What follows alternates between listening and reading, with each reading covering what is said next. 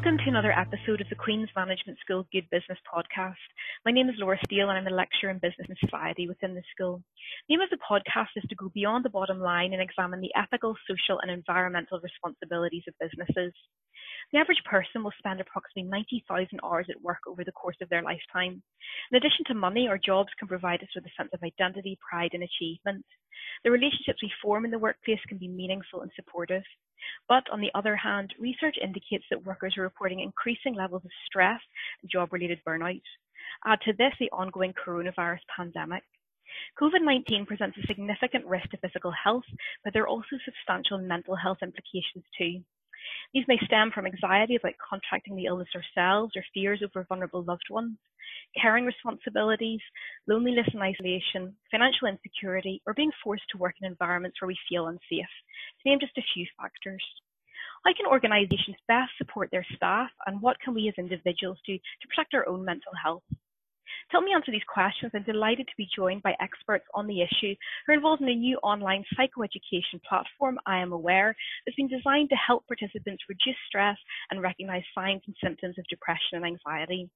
Welcome to Tom McEnany, Head of Business Development and Support Services with Aware, a leading charity delivering mental health and wellbeing programs into communities, schools, colleges, universities and workplaces. Dr. John Moriarty, a lecturer in the School of Social Sciences, Education and Social Work at Queen's University Belfast and Fellow of the Centre for Evidence and Social Innovation, whose research aims to improve people's well-being by developing a knowledge base and interventions to target causes of mental ill health at work, including burnout. Dr. Tricia Forbes, a postdoctoral research fellow at the I Am Aware project, whose research deals with mental health and suicide prevention. Dr. Heike Schroeder, a lecturer in Queen's Management School, whose research interests include the effects of demographic change and workforce ageing on public policy, firm-level human resource management, and the career outcomes of older workers. And last but not least, Michael Willis, a director at PwC who works in their Belfast office and who leads their wellbeing initiatives. PwC is one of the partner organisations who have volunteered their employees to help design and test out the I Am Aware programme. Thank you all for joining me in this virtual roundtable, our first recording of the podcast since the COVID-19 outbreak. Tom, if I can come to you first for some context. Aware is a very well-known charity within Northern Ireland, but for anybody who's unfamiliar with your work, how can you describe Aware's aim? Well, we're the depression charity in Northern Ireland, and the main aims is to promote positive mental health across the whole community from all age spectrum.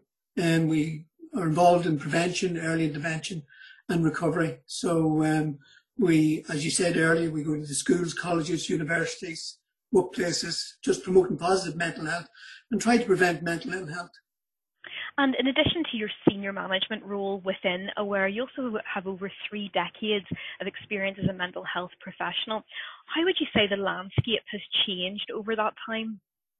Well, I've seen many changes. From the main focus nowadays is on home treatment and treating people at home, not having to go into hospital, and prevent mental illness in the first place. So I've seen lots of developments in psychological therapies, new ways of working, less of the medical model and more of the psychosocial model.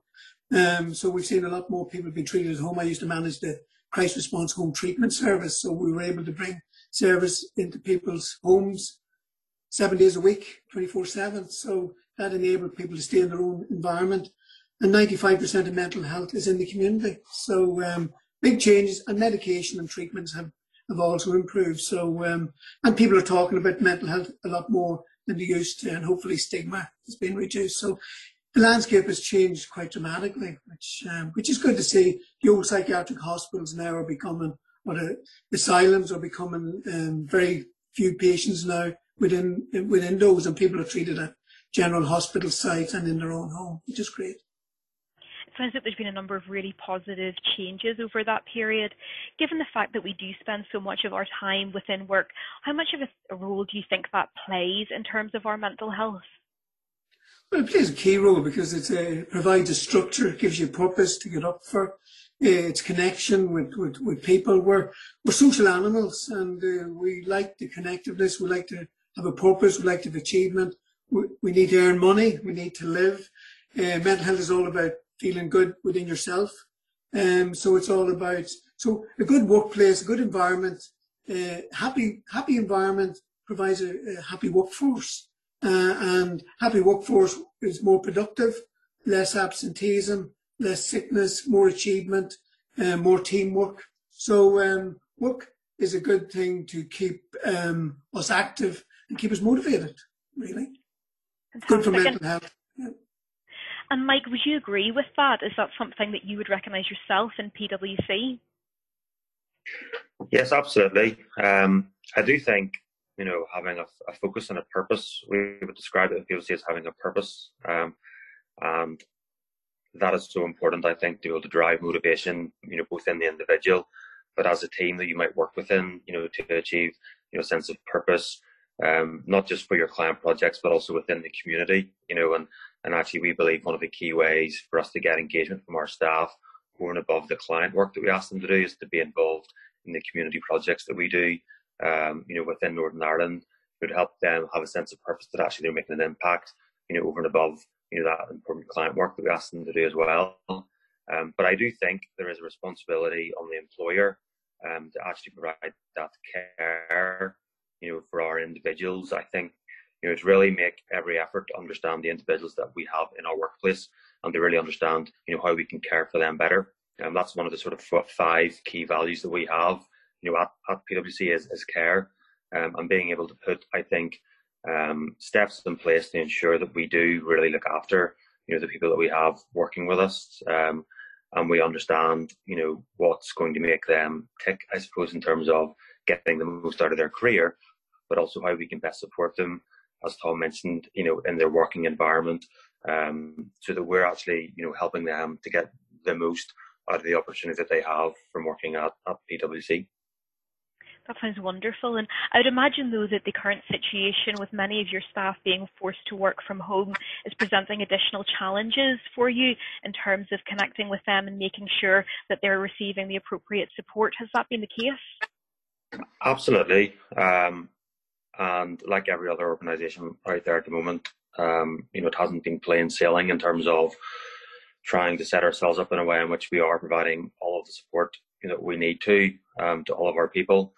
But I think, some of the key things that we have done, is make sure that, we are absolutely signposting to all of the help that we have at hand. So we obviously have, wellbeing support and guidance for all of our staff at PwC. And one of the key things that we did at the very beginning of this crisis was to make sure that we were signposting to that help and support as early on as we could.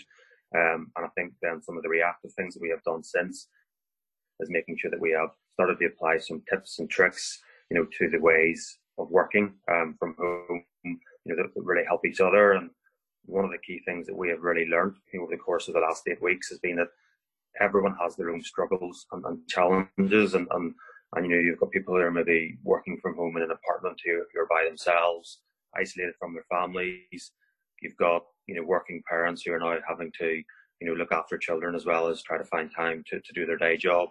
And then actually you've got, others who are maybe flat sharing with people that they've maybe never spent so much time with. So how do we support that very broad spectrum of people with all of those challenges, to make sure that we're giving them everything they need to do the job that we're asking them to do? Absolutely, though hopefully, as Tom pointed out, people are more willing to speak up whenever they are experiencing issues regarding their mental health.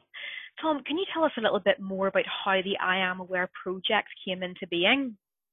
I Am Aware project came about 3 years ago, and we've been involved mostly with AIB and the TSB banks, and it was basically they were developing their own iLearn platform, and they were putting lots of different modules on it. But we had delivered Mood Matters, our adult program, to some of their staff, and they wanted to see if we could develop that Mood Matter module on their iLearn platform. So Marina McCulley, who's my education colleague, excellent trainer, she worked with the IT and AIB and TSB staff in developing the modules over a period of about 8 months. And once it was developed, within 3 weeks, there was 252 people had signed up for it.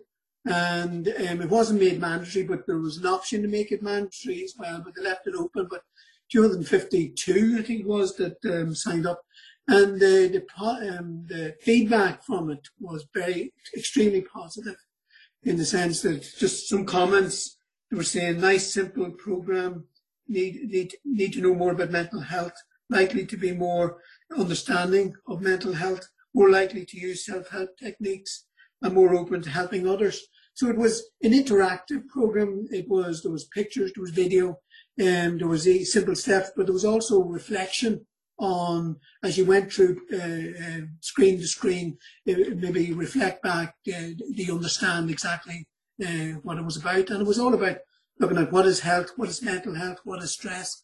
But the underlying principle was CBT, cognitive behavioural therapy, which was key. That's key to all our programs, and putting that across in a very simple way. But due to the success of that, that was it's called iLearn, but that's the TSB and AIB. It was cross-border as well, obviously, with AIB and TSB. But the issue was that was their platform, and it was only to develop the module for them. We decided, and with their cooperation, was that we'd like to then develop similar, the same product, but take it out to a wider audience, to more businesses. So we thought the best way to do it was approach Queen's to see if we could get a funding stream in relation to develop this project more. Even though we developed it with TSB, what we developed with them was just a baseline. What we wanted to do was develop it, enhance it, and have a different model, and then be able to add different modules to it as we go along. The Mood Manners was only the introduction module. There's other modules then that we've now learned about that we want to add on as we're going along. So the feedback was excellent. Then we went to Queen's, got some funding. John and Tricia is there, and Marina obviously part of it. And we've had a good steering group as well set up. So then obviously what came up after that was the building blocks, and then we're lucky that we've been able to work with PwC and McAvoy Group about rolling it out and testing it, because it's not an end product. The whole idea is to try it out, get feedback, build on the feedback. It's dynamic. It has to be dynamic. So continuously develop, continuous improvement is what we want. So that's the history of it. We're delighted with what we're seeing at the minute, and we're looking forward to enhancing it, improving it as we go forward. But Marina is excellent and working very well with Tricia with PwC and the McAvoy Group, and of course John with his expertise in the background there, the quiet man. And what would you say really sets this particular initiative apart from other ones that might be available? And John and Tricia might want to come in on this as well. Can I just mention just one wee bit? It's just that we were delivering all our programs face to face, and a lot of businesses were saying to us it's very disruptive to staff and very disruptive to the business continuity. And we said, well, if we were trying to develop some e-learning modules, would they be interested in that? Because the world has moved on. We're doing a lot more Zoom and a lot more online stuff now as a result of COVID-19. So a couple of businesses approached us. So we said, see if we can develop this. And we had the experience with TSB and the AIB. So we said, there's a market out there for it. People want it. Let's try and create something, test it out, and bring it to the marketplace and take it from there. We looked at the difference with other ones. There's other ones out there, but it's more, you go online and there's a resource, but this is a training module. So this is training as opposed to just going and looking at resources. You can put resources online and on any platform, but we wanted a training module, which then we can give people a certificate that have actually been trained. Because when they go to face-to-face training with us, we give them a certificate of attendance and certificate that they've actually got it.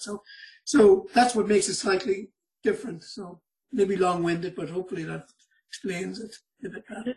I think it really clearly sets out what additional benefits the I Am Aware program offers to participants, but also to businesses and other organisations who are keen to adopt it.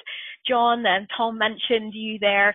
Just to give us a little bit of background about your own experience, how did you become interested in mental health and well-being in the workplace?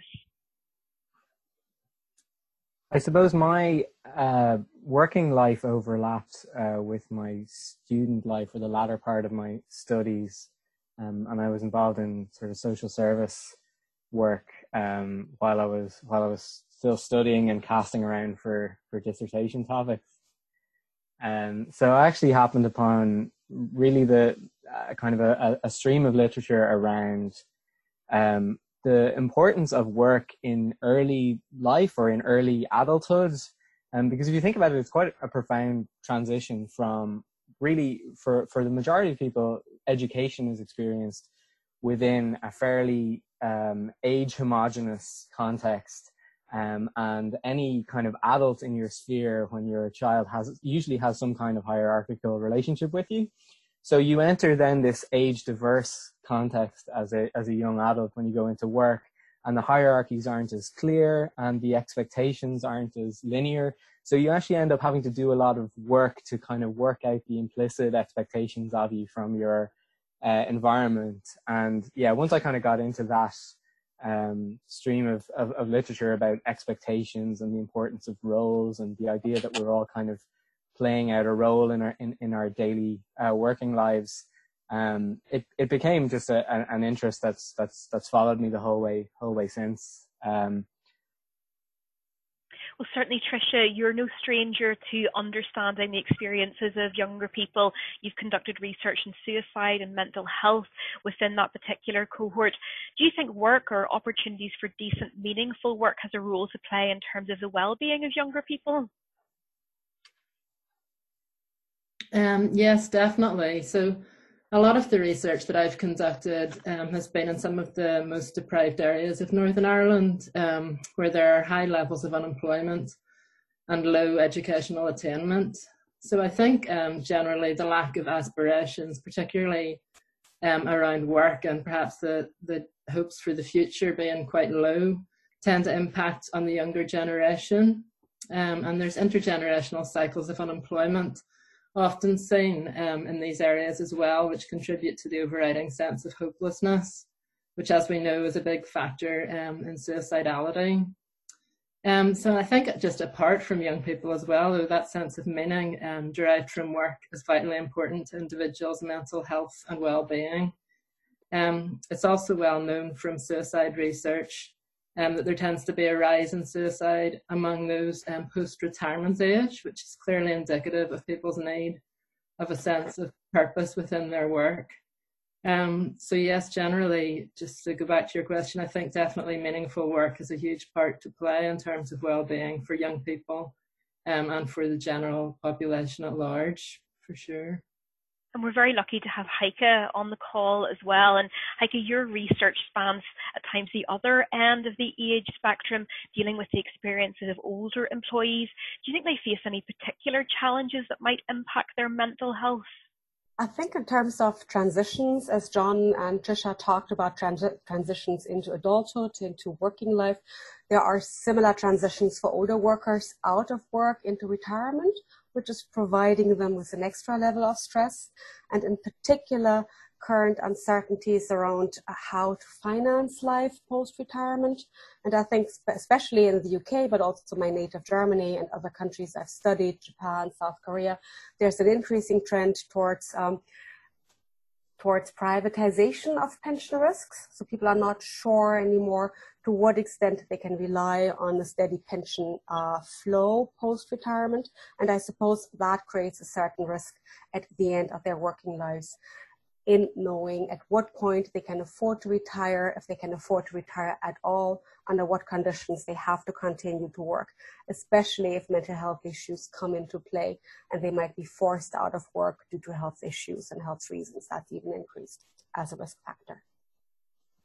Yes, what really strikes me from actually listening to John, Tricia and Heike is this idea of transition points, if that's the right terminology, and how people might be particularly vulnerable at those different points in their life. Going back to what John said about those early years coming out of university and just trying to find your path, as Tricia highlighted, that particularly among people who are living in communities that are experiencing deprivation and poverty, that there's additional challenges. And Heike neatly points out the concerns around people who are older and financing life beyond retirement and how they're going to find alternative sources of meaning. Mike, coming back to you, obviously in your line of work are dealing with people across the age spectrum. Is this something that you've noticed, that people have different needs in terms of their well-being at different points along their career?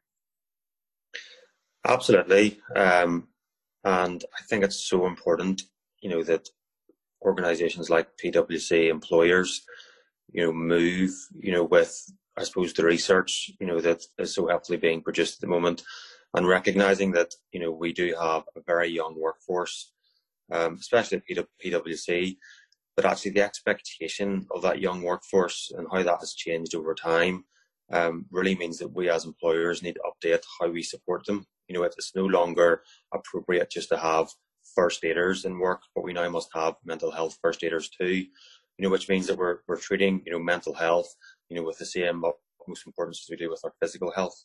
And if we're not doing that, then we're not providing, that care, for the people in our workplace that is so vitally important. And actually, hopefully people come along with us on a journey within PwC and in their careers. And absolutely, there are times throughout anyone's career where they need, certain different levels of support. And we really encourage all of our employees to reach out and use all of the support that we have available to us. And that's, one of the key benefits and one of the key things that we've realized through, the I Am Aware program and the training that's been made available online, is that actually being able to transform some of that, to an online platform, with something, like visual aids, people, an actual person speaking to you and getting, those modules nicely set out and taking you through that is actually so important to giving, some of our staff the tools, to be able to equip themselves with coping with, everyday life in quite a challenging work environment. Absolutely. And can I come back? Tom gave us a very sort of interesting background of the project from the perspective of Aware. John, can you tell us a little bit more about how you got involved in the project? At what point did that start? So as Tom mentioned, well, I would have been aware of Mood Matters. I think I took a module of it actually within Queen's. So I was really pleased when Tom made the approach to, initially it was a meeting with myself, my colleagues Paul Best and Karen Galway. And they were obviously a good way along with developing this concept of the online program. So it was a really interesting meeting because we were coming from a perspective where myself and Heike and a few of our colleagues in Ulster University and elsewhere would have been working really on sort of the policy side of things and trying to contextualize well-being in that complex organizational policy context that we've been talking about. So we, looked at this proposition in that meeting and thought, well, there's certain things we can add. I mean, for one thing, Mike has mentioned about signposting.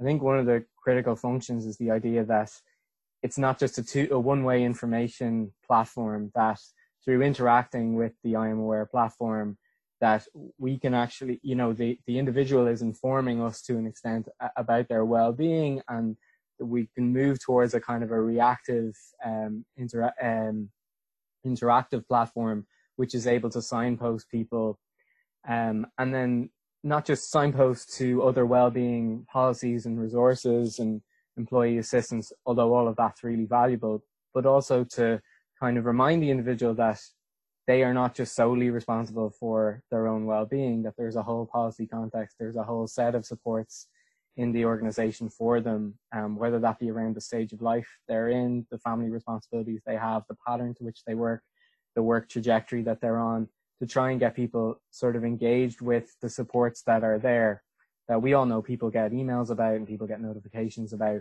but trying to really highlight to people the facilities and the provisions that are there in their organization that are relevant to them. So we could immediately see the kinship between the agenda that Aware have around delivering training to as many people as possible and educating as many people as possible, but also that we could on the one hand individualize it so it was quite a personalized experience for people, but also put it in that systemic context so that engaging with the program isn't just something that an individual trainee does, but that a whole organization does.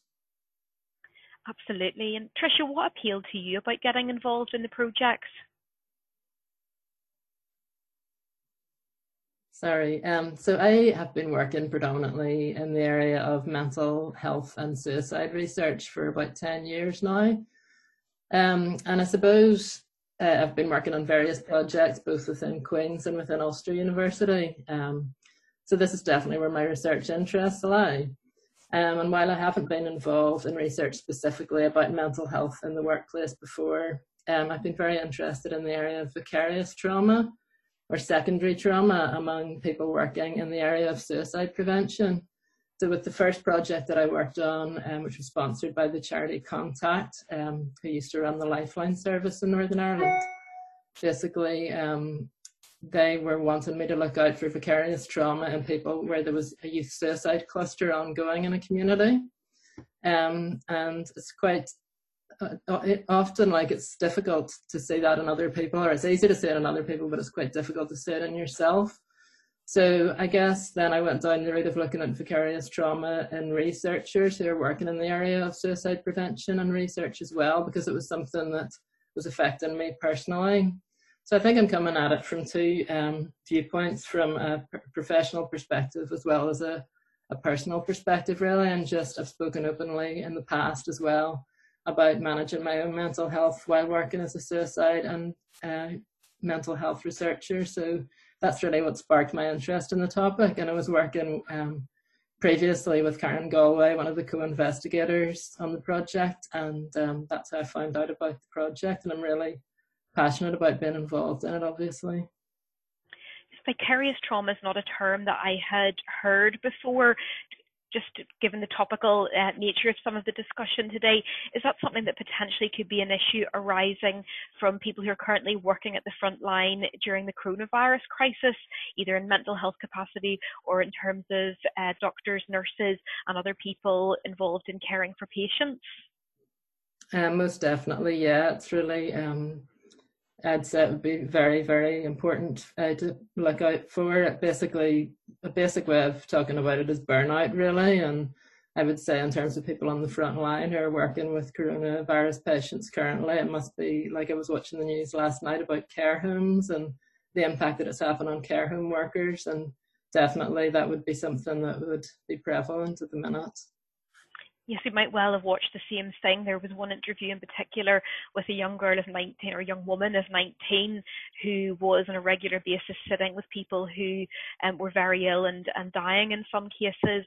And you can't imagine that anything in her previous training had prepared her for the trauma of having to deal with that. And you certainly fear for the long-term repercussions and whether they will receive the appropriate level of support that they need. And Heike, how did you become involved in the project? You're from the management school, as opposed to the same discipline as John and Tricia. How did you become involved? Yes, I try to link different theoretical and disciplinary perspectives. So even though my focus of my research is based on management, I try to look at the public policy, social policy level, and how that affects human resource management, and how that in turn affects career transitions and trajectories of older workers in particular.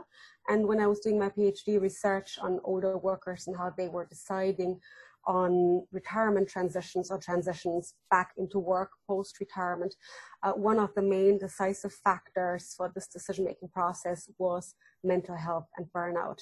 The study I was conducting was mainly amongst secondary school teachers. Now, of course, when we talk about COVID-19 and frontline workers, that's a whole different story that people at the frontline right now are experiencing. But the teachers I talked to in the UK and Germany were all reporting, and it was a qualitative study as opposed to quantitative survey work. So I conducted interviews. Lots of teachers talked about work intensification, generational difficulties with younger pupils, younger students, stress levels due to changes to the educational sector, paired with uncertainties regarding their later life situations in terms of finances and financial availabilities. So to that extent, a lot of people talked about burnout and stress and how that forced them out of work, but on the other hand, how that forced them to stay in work because they did not have the finances or opportunities to actually retire early. And that interplay between opportunities and threats, and how organizations or schools in that context, local authorities, were managing those stress levels was a very decisive factor of my PhD research. And I conducted additional studies afterwards looking at those factors from an international perspective, looking at East Asia, and I saw many very similar trends. So it's not necessarily just us in Europe, but similar trends in Japan and South Korea, in Hong Kong. And so I thought it was very interesting and very important to look at how employers in particular can help all older staff, but actually all staff across their life courses to cope with any stressors or mental health issues. Thank you. It really underlines the importance of being aware of people's different needs at various stages of both their life, but also their professional career. Mike, the word burnout has come up repeatedly during our conversation today. Is that something that within PwC that you are monitoring for, that you're taking actions to try and prevent people becoming burned out? Yeah, and it's a really emotive topic, actually, because it's not something, you can actually measure, really. And actually, again, being able to care for our staff enough so that we're supporting them in a way in which we're recognizing signs of burnout. And as John mentioned, giving, people who look after, some of our most junior staff the tools to recognize burnout, giving them the training to maybe look out for those signs and raise, I suppose the issue that someone might be going through burnout sooner rather than later. But actually, I think, we obviously we're an employer. We need people to deliver client work for us, and when we talk about a challenge curve, we're actually a certain level of challenge and stress, for individuals is quite good in terms of performance, but there also then is a level on that challenge curve where it becomes detrimental, especially when you're on the downward trend. And that then, is whenever we start to recognize burnout in people. And actually, it's really, quite an interesting, I suppose, model when you look at the challenge curve, because if we can, really start to understand the signs, whenever people, go beyond the peak and start going on a downward curve, what are those signs? How do we pick up on them? How do we make people aware? And actually, a lot of it comes down to performance, how people are actually performing in their job. Are they turning up late to work? Are they looking a little bit more scruffy than usual? Are they becoming quiet? Are they not eating their lunch? All those are key indicators to us that actually someone is starting to experience a little bit of burnout. And actually, it's something you only really start to understand, through experience yourself. So, like Tricia, was mentioned, I lead our Wellbeing committee in Northern Ireland, and again, it's through my own personal experience of actually being in really, really challenging projects. I've been at PwC now nearly 15 years, and you go through cycles in your career of being stressed out under pressure to being actually quite comfortable with the work that you have. And, but it's me as a leader in our business being able to actually help others understand what burnout looks like, bring tools on board like the I Am Aware suite of tools to give people the ability to help others recognize the signs and draw upon that experience to make sure, again, that we're putting all of the things that we can in place to make sure that burnout, we're being proactive around managing burnout as opposed to reactive. And that's one of the things that we're, as a Wellbeing committee in Northern Ireland, we're really big on, is being proactive and being able to put measures in place to actually help people before it gets to the stage where it's actually too late. Yes, one of the things that really struck me in what you said there, that echoed what Tricia had brought to the conversation, about how hard it can be to recognise the signs within ourselves.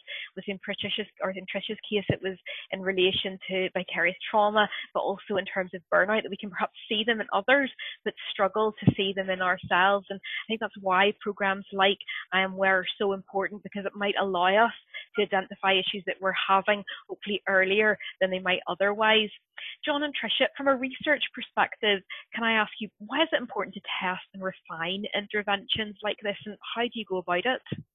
There's been a lot of development in the last 10 years around exactly how do we create complex programs. That's not to say they need to be complicated for people to use them, but complex in the sense that the environments in which they're operating are complicated. So things that we just need to achieve are things like buy-in from the people who are going to use them, a sense that people know that either they or people like them had an input into how this thing was designed, and that it's not something that's being hoisted upon them. It's not something that's mandatory in the sense that they have to check the box. So we were keen to sort of bring some of that complex intervention program development thinking to this project. So to really think about the design and see if was it going to achieve some of the objectives that Tom outlined around it being quite interactive, quite multimedia, being something that people would find pleasant and enjoyable to use, or would recommend to a colleague, to make sure that it's relevant, to make sure that it addresses there really is no point, creating something that's, either so generic or so specific that no one person really feels that it's that it addresses their concerns at work. So you do have to listen to people and find out what concerns people have and what are the sources of their stressors. So I mean, it's been a really informative process doing that work and having those conversations with people, working sort of on the front line of these kind of diverse businesses, and finding out the connectedness that they have to what we've been talking about, the policy framework that the organizations have in place for them.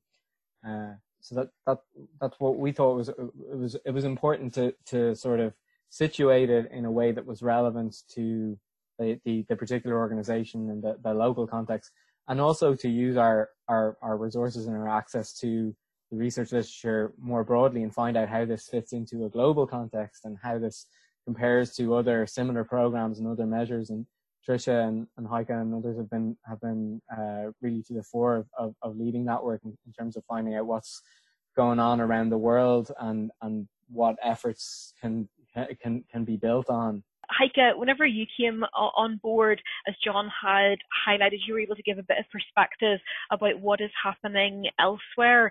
Could you tell us a little bit more about what you've uncovered through your research? I think in terms of international trends, we can see lots of similarities in that people experience very much mental health issues around the world. So there's not a specific national context or organizational context in which people do not experience mental health issues. I think what is decisive is that organizations are having a proactive approach. As Mike just pointed out, it's very important that employers are aware of the responsibility they've got for their staff members. And I think what's very important here is that organizations perceive themselves or perceive their employees as important stakeholders. So it's, of course, always very important to look at the financial bottom line for the survival of an organization. But in order for organizations to survive, they need their employees. And if your employees, and I think Tom also mentioned that earlier, employees are unhappy or not satisfied, that is going to affect every business around the world. So I think we did not necessarily find major differences across countries, but we saw an effect in how organizations are supportive of their workforce or not supportive of their workforce. And do you think that's becoming an issue that HR professionals are more aware of? Is there a greater recognition of the importance of mental health and well-being in the workforce? I think there is, but that always depends on to what extent organizations are able and willing to spend money on those initiatives. And I think, as many people know, human resource management maybe still tends to be, and I like to call it, a stepchild. So maybe it does not seem to be as important as other business functions, perceived to be not as important. I think it's actually very important, or I tell my students, the most important business function in organizations. But in times of business crises, such as now COVID-19, many organizations have to cut costs, and HR tends to be an area where costs are cut first. I think we've seen that for the 2008 financial crisis. We've seen that post 9/11.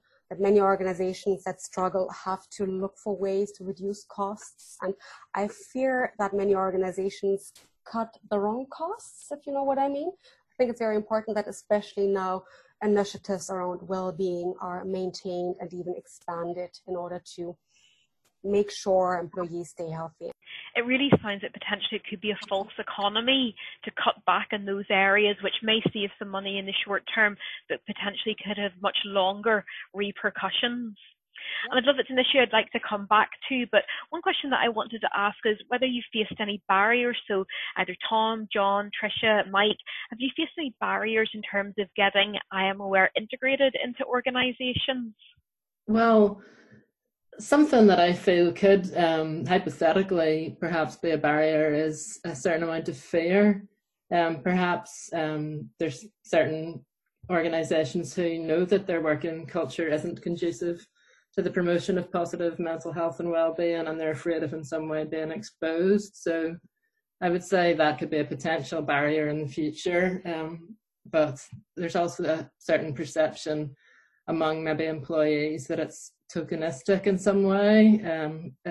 So that could be another potential barrier. Time pressures, obviously. It might need to be integrated into some kind of staff training and development program before employees would actually have the time to do such a thing. So those are just some of the barriers that came to mind. Can I just say, Laura, that we're involved with the Mental Health Charter, and that's for businesses to really embrace mental health for the workforce and health and well-being. And there's over 150 companies signed up to that now in Northern Ireland. So what we find with them is that not more barriers as such, but if they embrace, most of them are already embracing mental health. And it's from top down and bottom up. It has to be ownership, not just tokenism, as Tricia said. If a company if a staff member sees that we're just doing this bit of training as a tokenism, they're not going to buy into it. And obviously the program then has to be flexible, which means that not too long, they can do a little bit here, come back to it, all that type of thing. We found I didn't really see or hear too many barriers on the companies we spoke to. And I speak to a lot of them now as part of the Mental Health Charter. In fact, they're looking forward to embracing it rather than putting any barriers up to it. And Mike, in terms of the decision to integrate I Am Aware within PwC, did you have any hesitations in relation to that? Absolutely not. In fact, leading wellbeing for PwC Northern Ireland, I do get quite a lot of things across my desk, in terms of different initiatives, and it's hard to accept everything. But as soon as I saw this initiative, John and Tricia can I suppose testament. It takes a little while to get signed up and get through the R&Q, but as soon as we saw it, it was something we absolutely wanted to be part of. For me, we have to put the well-being of our people first. I've talked a little bit about the challenge curve already, in terms of how our staff perform, but actually one of the key parts of that challenge curve is not just doing the work, it's being involved in something else outside of the work in the community. And actually at PwC, we are trying to tackle the suicide issue within Northern Ireland. And actually one of the key things that we do to help our people get involved is certain charitable projects right across the province to tackle suicide and raise support around suicide prevention and awareness. And actually that's one of the key things that we think it gives people a purpose in the community, and it helps, I suppose, drive that engagement and give people a sense of doing something that is making a real difference and impact. And actually, if we didn't have all of those things to give people that focus and purpose, then again, we're not giving them a platform to engage with the community. That therefore is going to have an impact on their own mental health, their well-being, their sense of doing good in the world, and therefore they're not going to be performing well for our business anyway. And whilst that might sound quite selfish from getting our staff to perform and do well in the business, but it's so important from our employee individual level to get them engaged, to get them engaged in the community, and just to be quite honest, do the right thing by our people. And I think actually when it all boils down to it, looking after our people's mental health and well-being is all just really about doing the right thing for our people. And actually, if you're not doing that, then you're really losing out, because when you start engaging, people understand what really makes them tick, and that's when you start to get the most out of them. It really sounds like. Oh, sorry, Tom.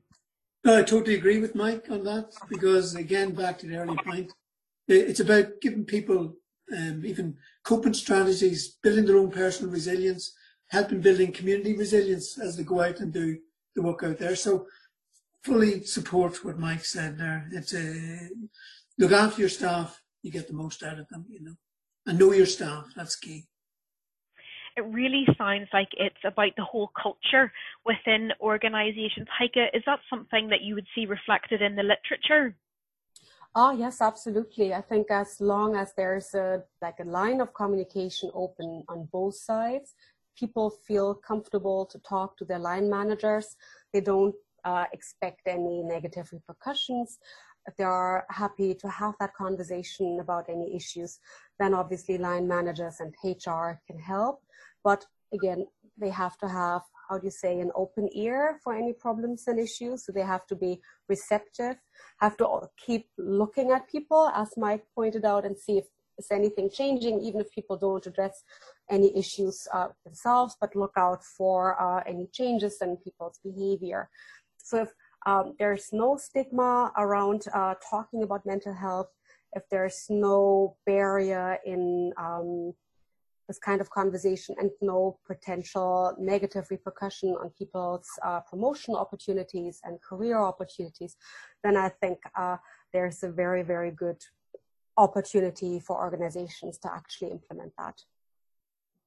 Thank you. And John, without necessarily giving away any spoilers about your wider results in relation to the study, have there been any early signs about its effectiveness?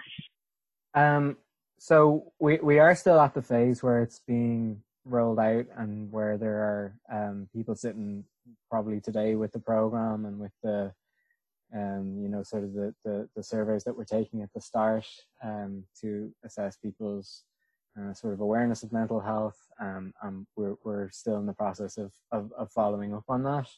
I suppose that in terms of when people were sitting with kind of earlier versions of the program, I think as Tom said, feedback has been really positive, and I think an important part of the message has been touched on by a few speakers, which is there's this really important idea of conversations.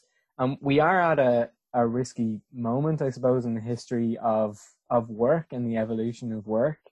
And this isn't a risk-free venture, because when you put something online, when you put a facility online for people, and then they internalize the idea that, well, that's already there, so that's what the organization is offering me. So if I'm feeling such and such a way, well, it's partly my responsibility to go and, engage with that portal or that platform and go and find out about that. And I tried doing that, but I couldn't get the whole way through it, and now I don't have time for it. So you get into a negative spiral. So I think a really key message within the I'm Aware platform that I think people have responded to is that this is not by any measure, an endpoint or a treatment, and that nothing is going to be more valuable than that conversation that you go and have with the relevant person, be that a mental health first aider, so somebody who's ready in a position to have that conversation, or a line manager, or somebody in human resources who can sort of impartially navigate you around your options. So I think the fact that almost upfront, explicitly, the program kind of, it says that it is an introduction to this area, and if it gives anything valuable, it's probably some vocabulary for people to use in those really important conversations. But like the idea that we can move all of these problems and all of these discussions like online overnight, and that will remove the need for people to have sensitive conversations with their employees and with their colleagues. That's absolutely the opposite direction to where we're going. We're trying to enrich those conversations, and I would hope the people that take away that message will probably be the people who benefit the most from having engaged in the program. Absolutely. And can I ask really anybody who has an opinion on this, who's a part of the conversation today, what do you think some of the biggest challenges that need to be addressed if we're going to improve mental health and well-being in the workplace? Well, stigma is the obvious one, and you were asking earlier about particular barriers within this project. I mean, again, like part of the allure of the online is that, you know, people who might not go to an in-person session, information session on, be it any dimension of well-being, be it mental health, be it menopause, be it retirement, you know, anything that an organization is offering. One of the deterring factors is that as soon as somebody thinks, well, if I'm seen at that session, people will think I'm considering retirement, or people will know about my personal circumstances. So there's an allure that online creates a sort of a veil, a bit of privacy, and for some people it probably does achieve that. But we probably need to be aware that a lot of people work in open plan offices. I'm aware it's a fairly recognizable program. It's very bright. It's very well stylized. It's very well designed. So people, you know, people aren't achieving full privacy just by moving their training online. So there's a much deeper conversation needed around stigma, and I mean, obviously, just continuously, you know, talking about it and having Mental Health Awareness Week be a national event that we engage with is really important. But I think, you know, sort of digging into why there is stigma around certain types of ill health or experience, I think we just really need to be having that conversation at a fairly sympathetic level as well. I mean, there are people who have kind of somewhat, you know, legitimate skepticism about the amount and volume of information that comes through on psychological well-being and so on. So to really kind of take that up front is going to be key to addressing that stigma. I think, John, the stigma is a really interesting thing. Sorry to interrupt. I think the stigma piece is really interesting. I see mental health as being a strength, you know, being aware of your mental health, understanding it, being able to, in some ways, impact your own mental health by understanding how you look after yourself, I think is actually more and more being seen in the workplace as a skill. And actually, you know, if you're not aware of your mental health as part of your own development at PwC, you know, then actually that's not really seen as a good thing. We want people to be aware of their mental health. We want them to talk about it. We want people to engage around how they feel and how they improve how they feel. And actually, for me, I want to move the dial on what well-being is. You know, I think we need to move away from being what I said already, being reactive, being proactive, and we need to have much more support within the workplace that's visible. You know, so instead of having benefits that's available online, you know, for signposting to draw down on, I want to have physical things in the office that people can see that makes a difference, whether that's reflection pods, you know, whether that's space in the office that's good to go and have some quiet time, you know, whether it's somewhere to actually go and talk about how you feel with someone else. Those are the things that we need to be doing more proactively, and, you know, just continuing to encourage people to talk about it and look after their mental health. And for me, you know, that's, you know, being able to push that and what well-being is, I think is really important. And do you think, Mike, that there's a business case in effect for supporting employee mental health and well-being? Do happier employees become more productive? Absolutely, 100%. You know, if our employees are not thinking first about their own mental health, then actually they're not putting themselves first. They're not putting, you know, I suppose we talk about core values, you know, within yourself. What makes you tick? What makes you get out of bed?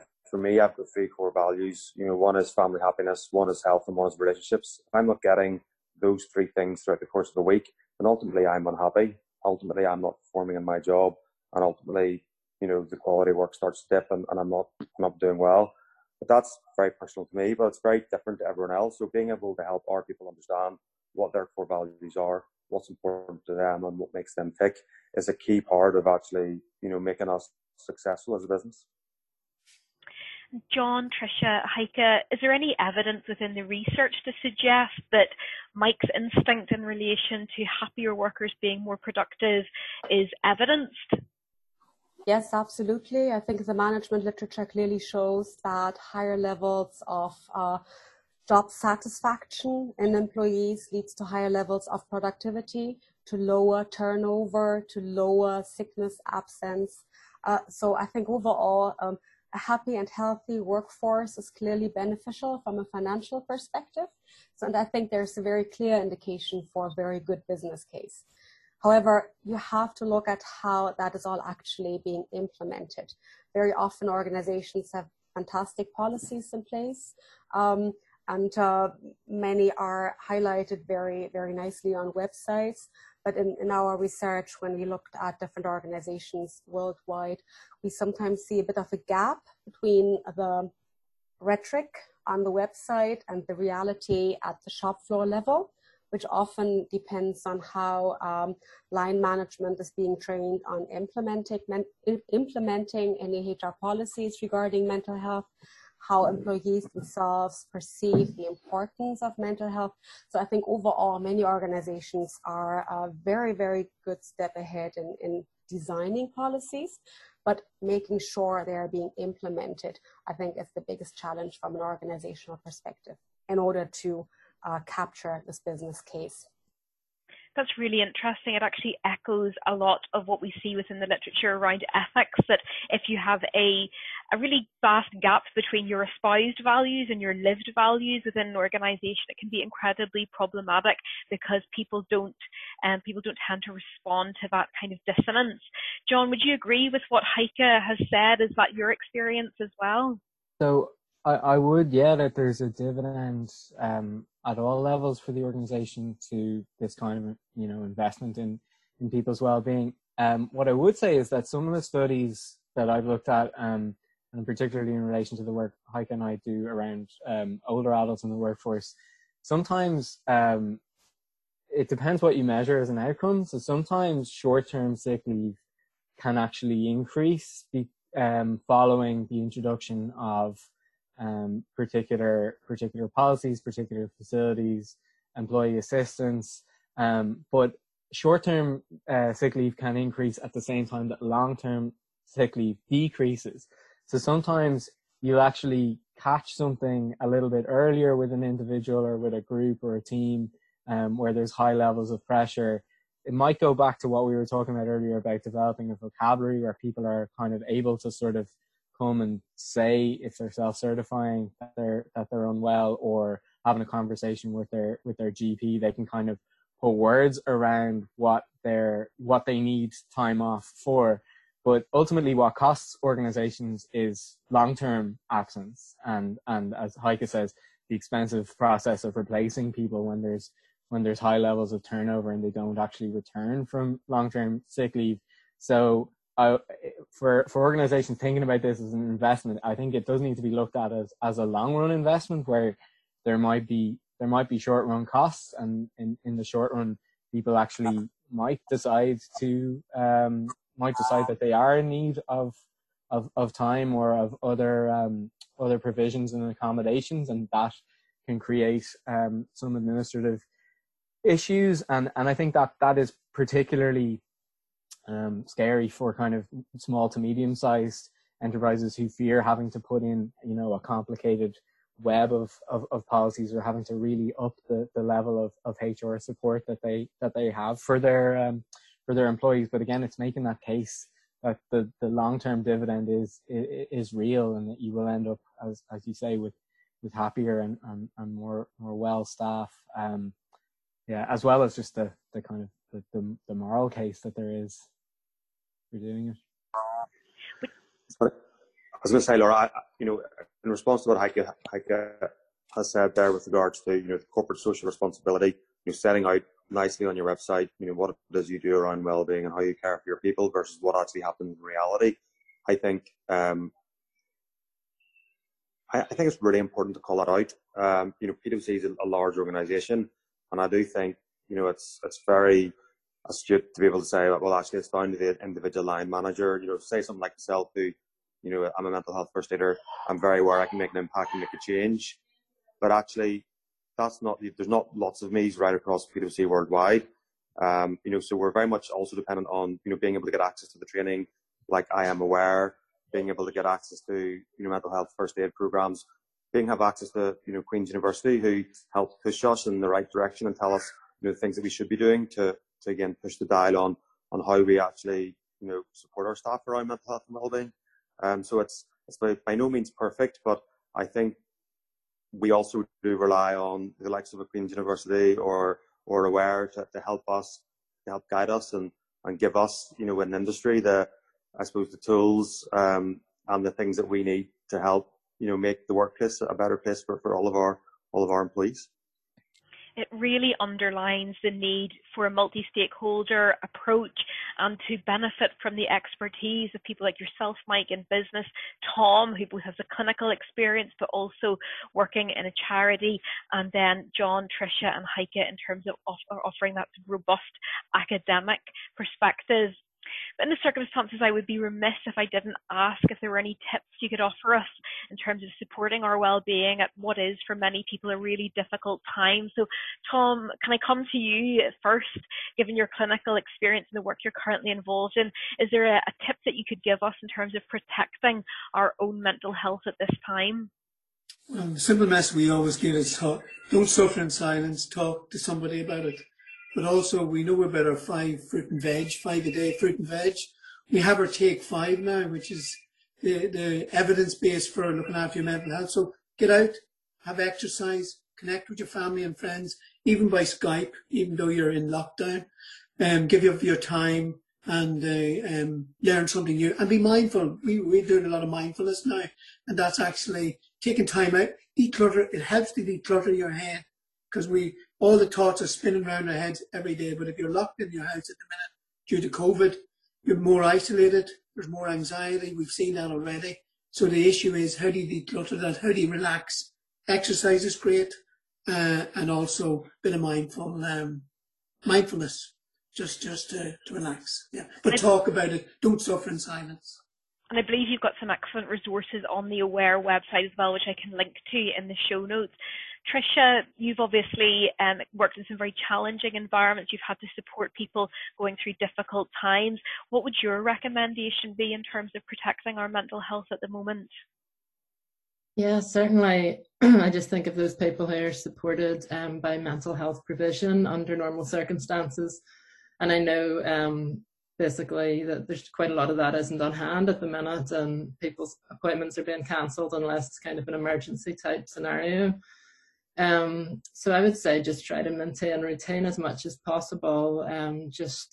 I think that's been really helpful just from a personal perspective of trying to have some sense of this is still a weekend, this is a weekday, even simple things like that. So just maintaining routine, maintaining balance in your life. Just because we're working from home doesn't mean we have to work constantly.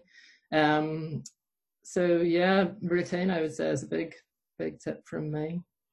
And it's something that can so easily slip away. I'm sure many of us over the last number of months have had that period where we think, what day of the week is this? Is this a Wednesday? Is it a Friday?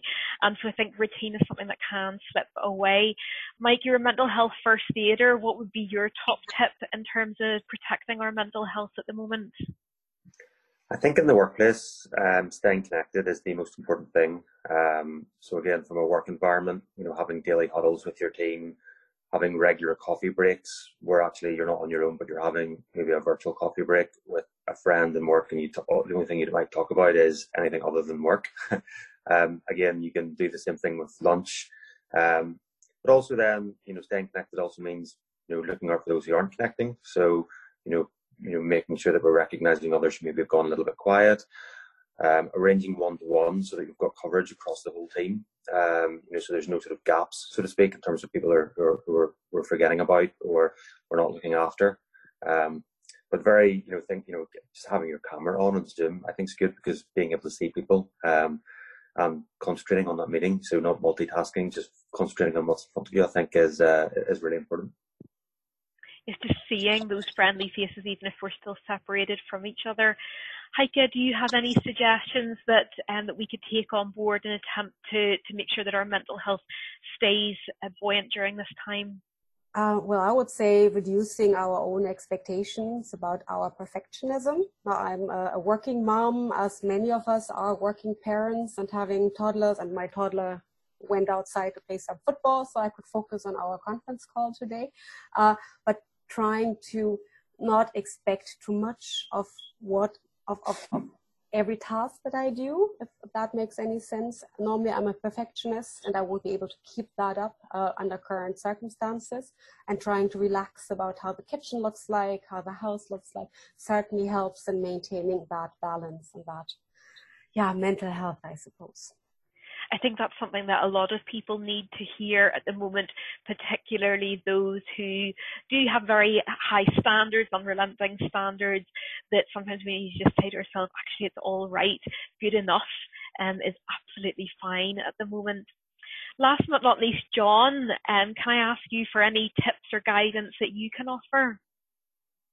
We have pretty excellent list of tips so far. I suppose the only ones I'd add would be sort of to think about the two sides of the moment we're in technologically, in terms of input and news and social media noise coming at us.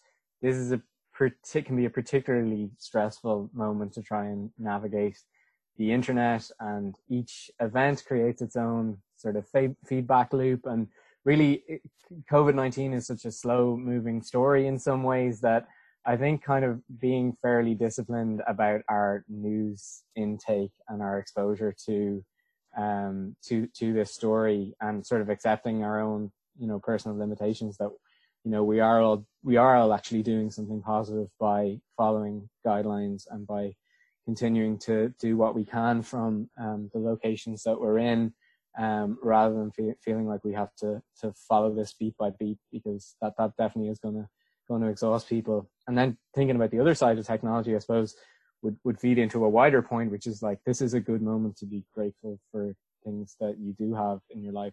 I am actually quite grateful that we live in a time when, we can see each other remotely, and we live in this kind of almost what would for our parents have been futuristic universe in which we can maintain those connections. And then offline, there are a lot of things that I'm quite grateful for in my own life, and in a sense, because distance has become less of a factor in maintaining friendships, I found myself actually reconnecting over this period with some friendships and some relationships that I might not have felt as in touch with on a day-to-day basis when we're kind of confined by our physical route to work and all that. So just continuing to be sort of, as Tom said, mindful and aware and grateful for the things that we do have, and try and build from those strengths.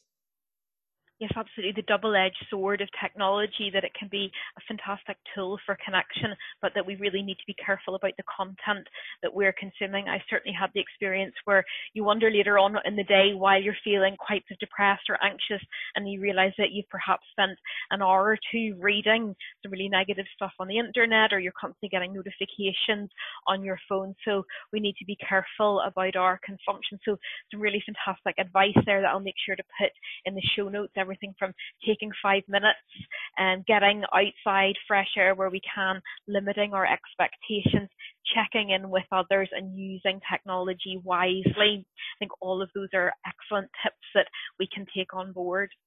Finally, at the end of the podcast, I ask each guest the same question. What do you think it means to be a good business today, either generally or from the perspective of promoting good health and well-being? If I can come back to you first, Tom, and you gave us the first response in the last round of questions. What do you think it takes to be a good business today? I think a good business is a business that embraces the mental health and well-being of all its workforce, and has it as a priority as with any other aspect of the business. That would be my key one. And Tricia, in terms of your view of what makes a good business, what sets an exemplary business apart? Yeah, I would sort of echo Tom's words. I think been in a business, which is Queen's University, for quite a long time now, and as a student and then as a researcher. And moving from contract to contract as a researcher, I feel like I've been in quite a lot of different departments with different line managers. And I think the times when it's felt most like a positive business is whenever I feel like an individual and I feel as though I am cared for. And that's really what makes a good business, to make each individual within the workforce feel like that. Yes, absolutely. Recognising people as individuals, which is a theme that has come up repeatedly today. Mike, clearly both yourself and PwC strive to be a good business. What is at the core of that? What are the core values that you aim to live by? I've mentioned which is care, and I think along with that comes kindness. And being kind to our people. A little bit like what John has already said. And being kind to our people is one of the most important things that we can do. But I think acting with integrity, working together, and making a difference in our community are all key things for us in terms of being the best business that we can. Yes, care and kindness, I think, is something that we really are needing large quantities of at the moment. Heike, do you have any thoughts on what makes a good business? I think Heike is temporarily, and the audio has dropped out there. What I'll do is I'll go ahead. Oh, I can hear you now. Thank you, Heike. Oh, sorry, my internet was off, so I had to reconnect.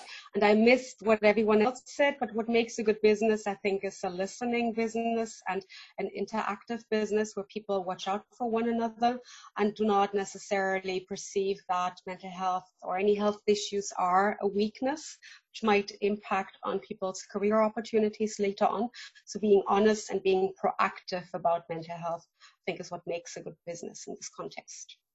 Is having that conversation, and although you missed that part of the conversation, what you said really dovetails beautifully with what Tom, Tricia and Mike have added.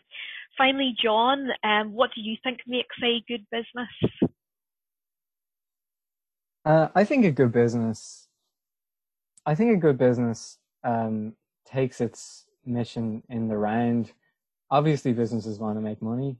They need to make money to survive and to function, but that is to take that as not as its literal mission, but as representative of the value that they can add.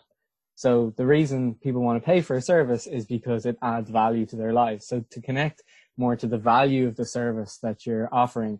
And again, I think COVID-19 has awoken us to the value that a lot of people do in their day-to-day lives, whether it's going into a hospital and treating somebody, or whether it's getting on a bike and delivering food to somebody, whether it's maintaining our key services, whether it's helping keep our environment, keep our city clean, keep it livable in.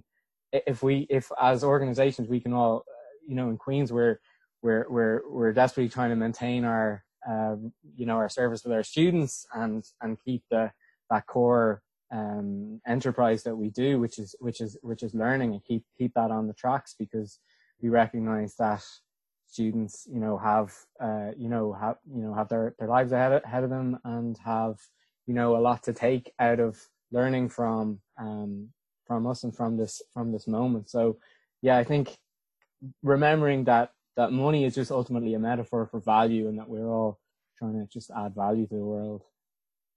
Which really connects back in many respects to what's been said previously by Mike, by Tricia, by Heike, and by Tom about purpose and about our sense of purpose and how much that impacts on our mental health and our physical well-being. So Tom, Mike, John, Tricia, Heike, thank you for agreeing to take part today, and thank you to the audience for listening. For more information on the Good Business podcast or our other work related to ethics, social responsibility and sustainability, you can follow us on Twitter at QUBethics or email ers@qub.ac.uk. Thank you.